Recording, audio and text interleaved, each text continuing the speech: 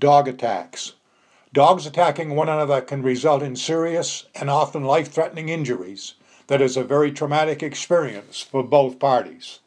From skin lesions to a punctured lung with fractured ribs, broken necks and backs with serious nerve injury, the loss of testicles and/or an eye are some of the dog attack injuries that are treated by the veterinary practitioner. According to Amy Nichols, Vice President of the Humane Society of the United States, the best way to keep your dog free of dog attacks is prevention. She has studied the following situations that can result in dog attacks.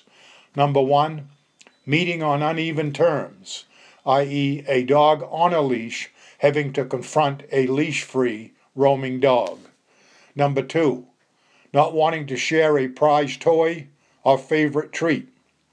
Number 3, dogs will protect their home as they feel it is theirs, and new dogs require a proper introduction procedure.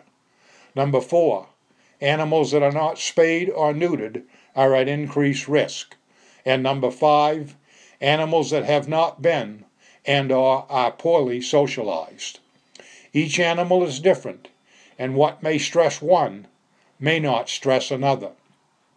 By knowing your dog and avoiding these stressor situations can go a long way in diverting you and your furry companion from being the attacked or the attacker.